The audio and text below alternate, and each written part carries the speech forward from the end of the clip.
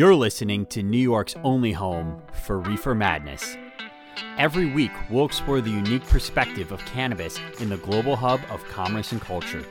Hear the insights, stories, challenges, and successes of those blazing a path from Brooklyn to Buffalo and everywhere in between. I'm your host, Kalen Castetter, coming to you from the Green Valley of Opportunity, Binghamton, New York. This is the Empire State of Cannabis. With complete governing control in Albany, the Democratic Party has had little problem in implementing its broad policy agenda.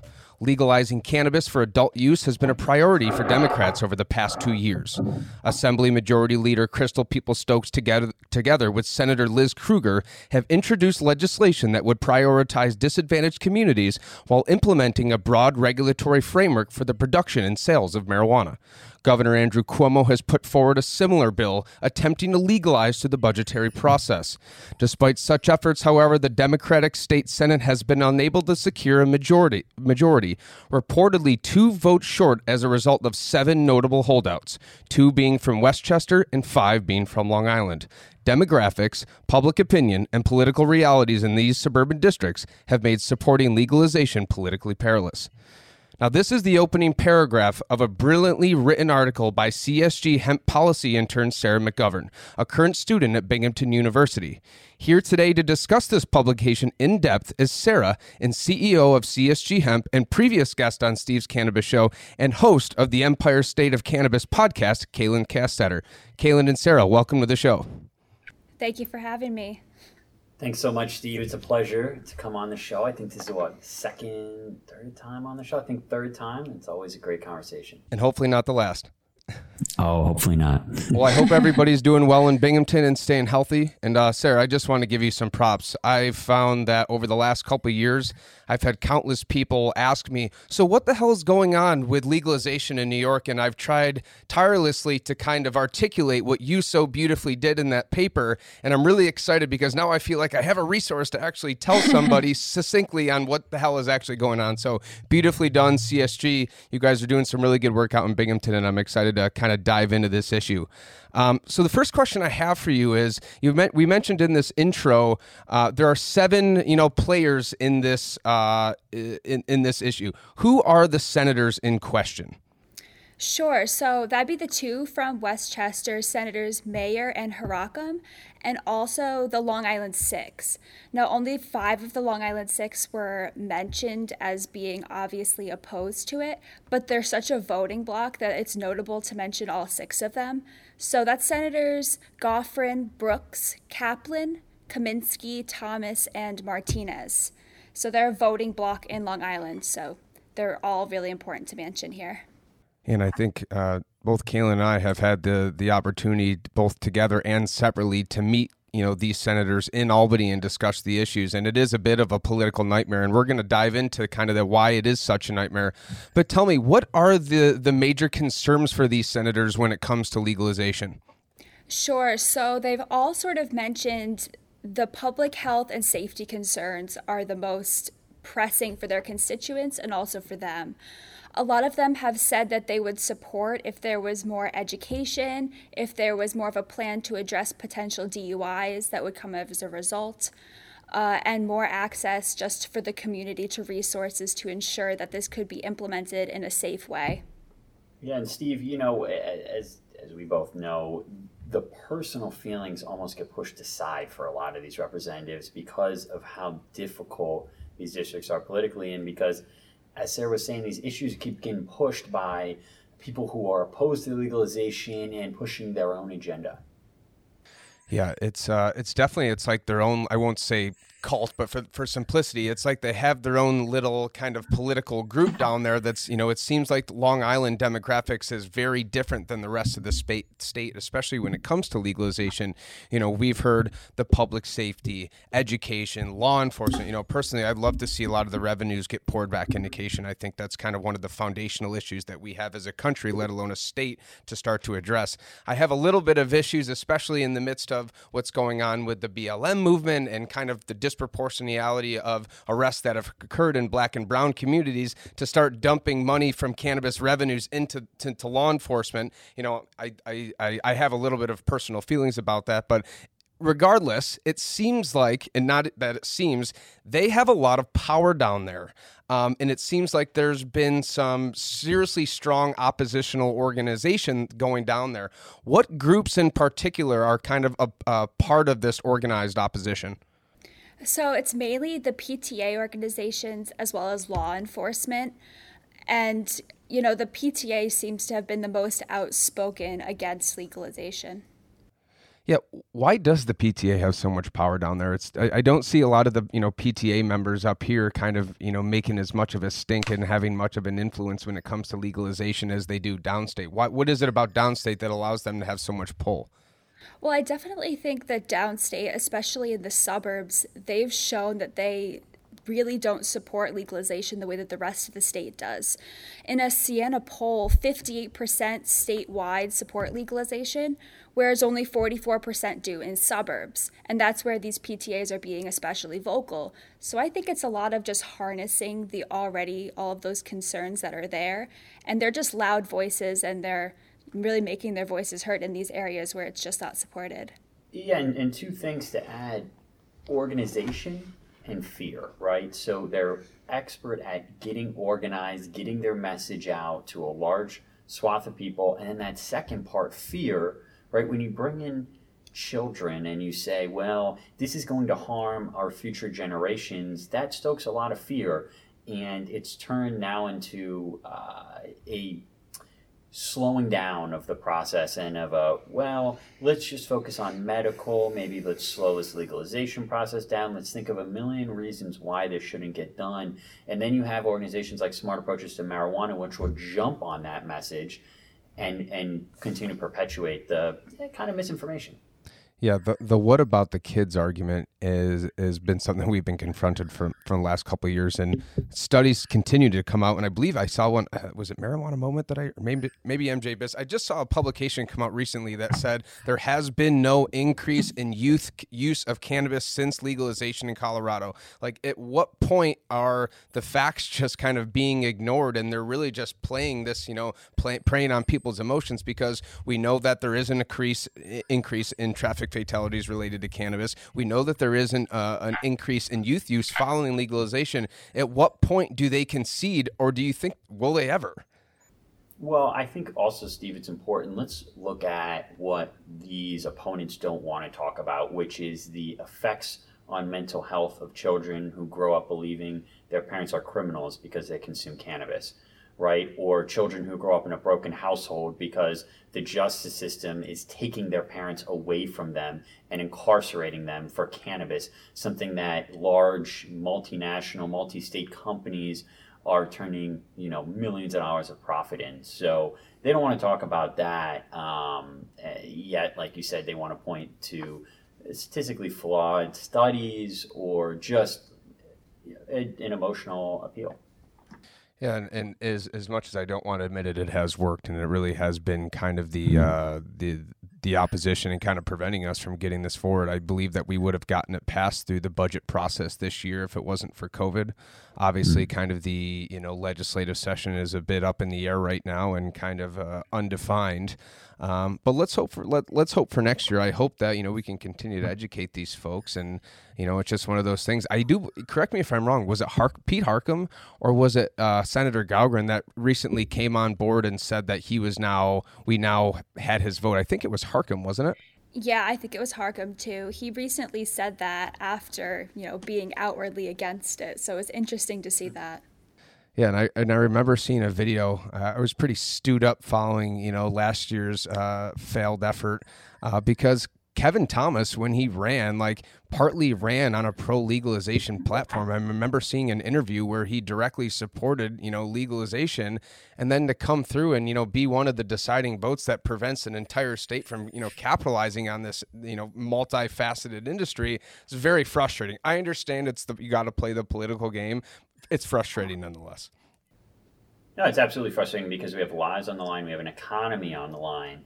And it is not just another political issue for those of us in the industry and for communities that continue to face, persecution because of this plant. And Sarah talks about that too, and the racial disparities and arrests in these communities really, I think, go hand in hand in why these lawmakers maybe and the community at large isn't driven towards legalization.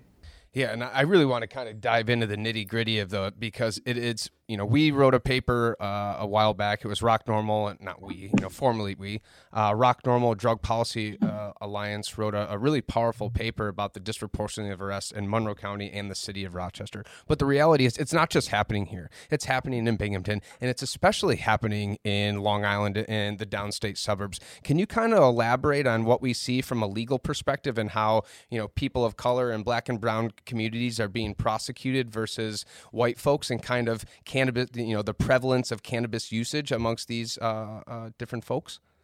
Sure. So in Westchester County, although it's 55% white, only 14% of arrests are of white members of the community, whereas the demographics are 14% black, but they're making up 52% of arrests. So it's completely disproportionate. And it's a similar thing among Hispanic members of the community. 24% of the population, 32% of arrests.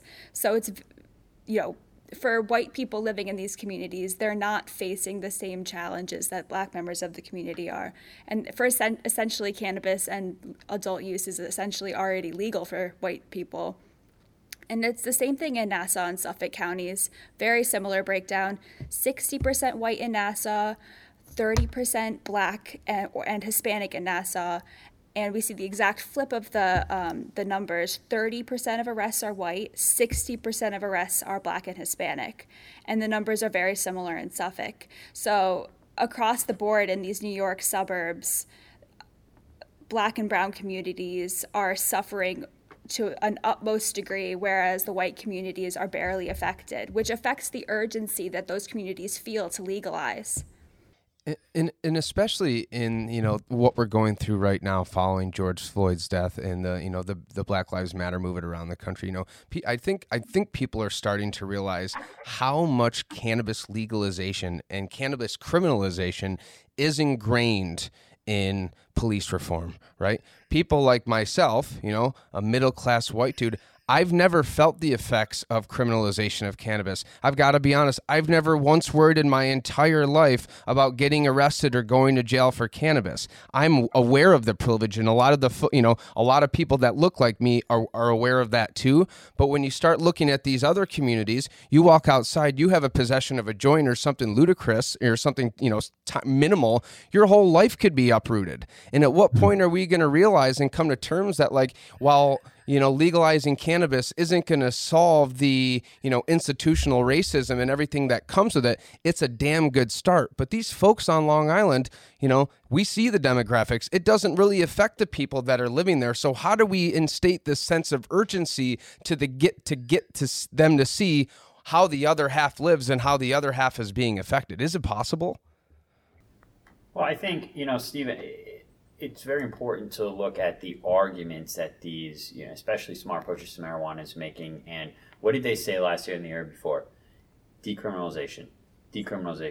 Or we have decriminalization, and yet I think a new report came out in Albany, 80-some% of arrests were people of color, right? Decriminalization is not enough. We need to regulate the industry, and this isn't just for us, but in the interest of public safety, for economic benefit, but also so that we take away the criminal element. Even if you have decriminalization, there still needs to be a place where people purchase their cannabis. And unfortunately, the realities are that when the police and law enforcement come in and prosecute those crimes for sales, it's almost always a person of color. And what they're doing is involving themselves in a marketplace, in an industry that is celebrated at the higher echelons of the private equity markets and these companies all across the country. So it's time to allow them and what we call the legacy marketplace or the informal marketplace to participate in this, large accumulation of wealth and create generational wealth. And I think, a lot of the times when we talk about, cannabis legalization is full spectrum when it comes to the positives it can bring to the state and communities. And oftentimes I think that when we talk about, the economic improvements, we're only really looking at the plus side, the revenues. But the reality is, when we're, looking at this deficit and what cannabis can be, how cannabis legalization can be used as a tool, yeah, we can expect some exorbitantly high revenues to come from this industry. But what about the money saved? What about the cost savings of police no longer having to enforce and prosecute and all the tying up the legal system with these low-level marijuana crimes? I don't know what the numbers are, but my guess is if you look at the cost savings from the criminalization of cannabis and the revenues from the legalization and the rec market and everything that comes with that at what was, pre-COVID, a $13 billion budget deficit starts to look a lot smaller. Do you have any idea, and I don't mean to put you on the spot, I'm just not sure, how much New York State spends from a law enforcement perspective on prosecuting and persecuting low-level marijuana crimes?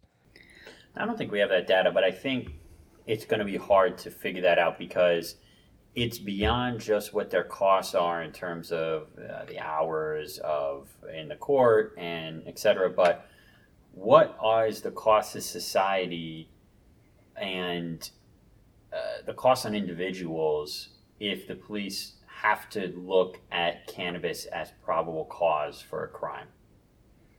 And that's very difficult to put numbers on and quantify. Yeah, I agree. And it's, you start looking at like what happens from the time you get pulled over. It's you get pulled over, you take your, you're taking up the cops' time. You go to the station, you get booked, you sit in a cell, you have to go back to court. Like, even if it ended up to be nothing, right, you're holding up the legal system for things, for crimes that police resources should be focused on. You're possibly destroying these folks' lives. And at the very least, it's a huge headache and inconvenience. And it's just like, at what point are we just going to drop this shit and start looking at cannabis as a medicine and a wellness product and a means to, economic prosperity for all communities rather than, a criminalized plant?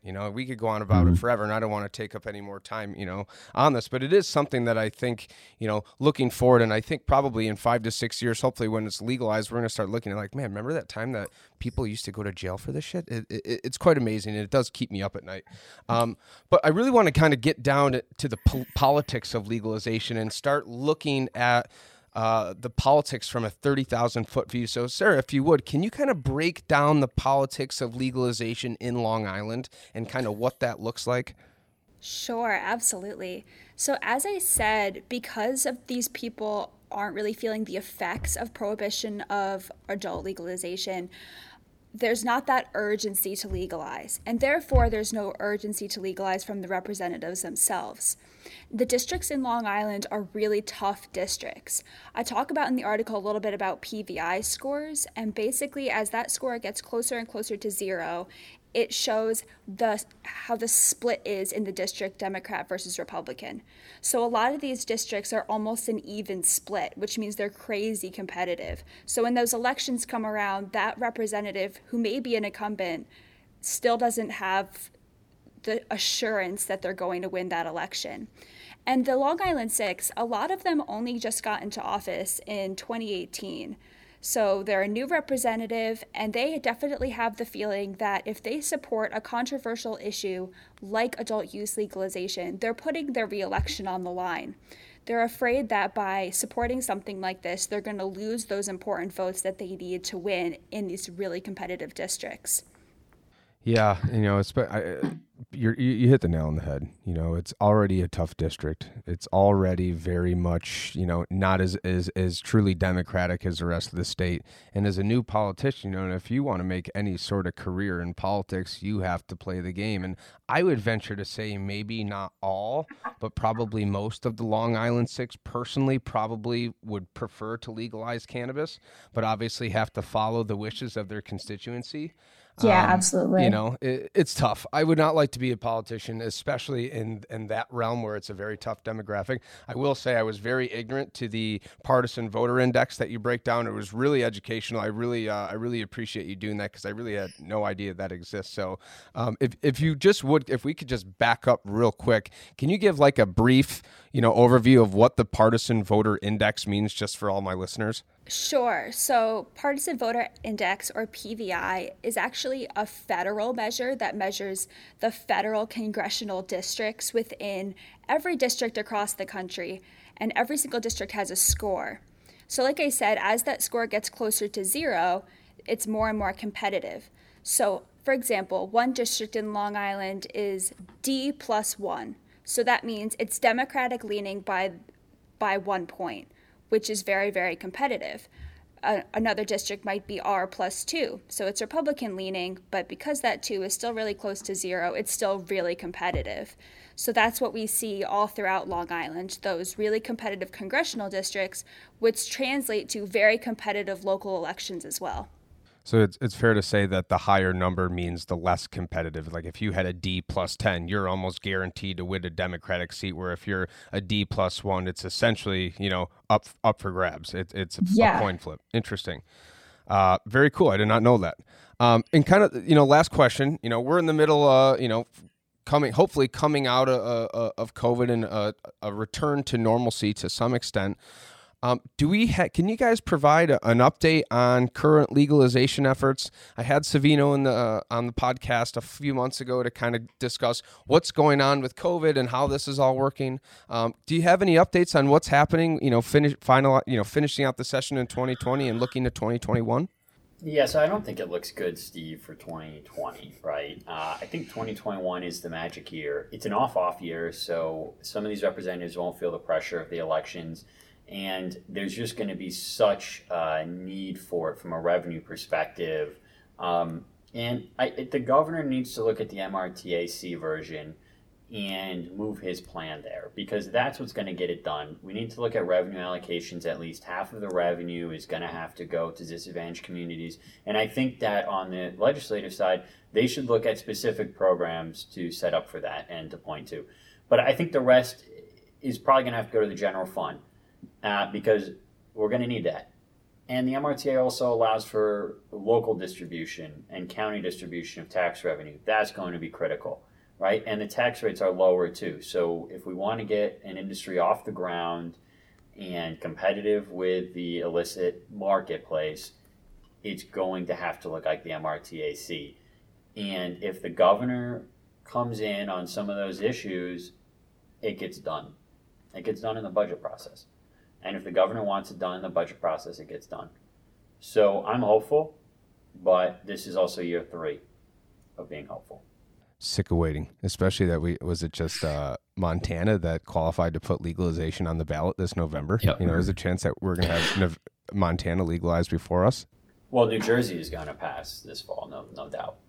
Yeah, and I think that's probably a good thing, because it should light a fire under the butts of the legislature and the governor. Like, hey, Massachusetts is legal, New Jersey it's legal. It's only a matter of time. We don't want to be the last man standing or the last folks standing, because most people, it's already hard enough to establish a business in New York, and if they have the ability to operate on the outskirts of New York and all these legal states, why come here? So I do think it's going to be 2021. I also think it's going to be in the budget process, but where they negotiate, in terms of allocation and distribution is still up in the air.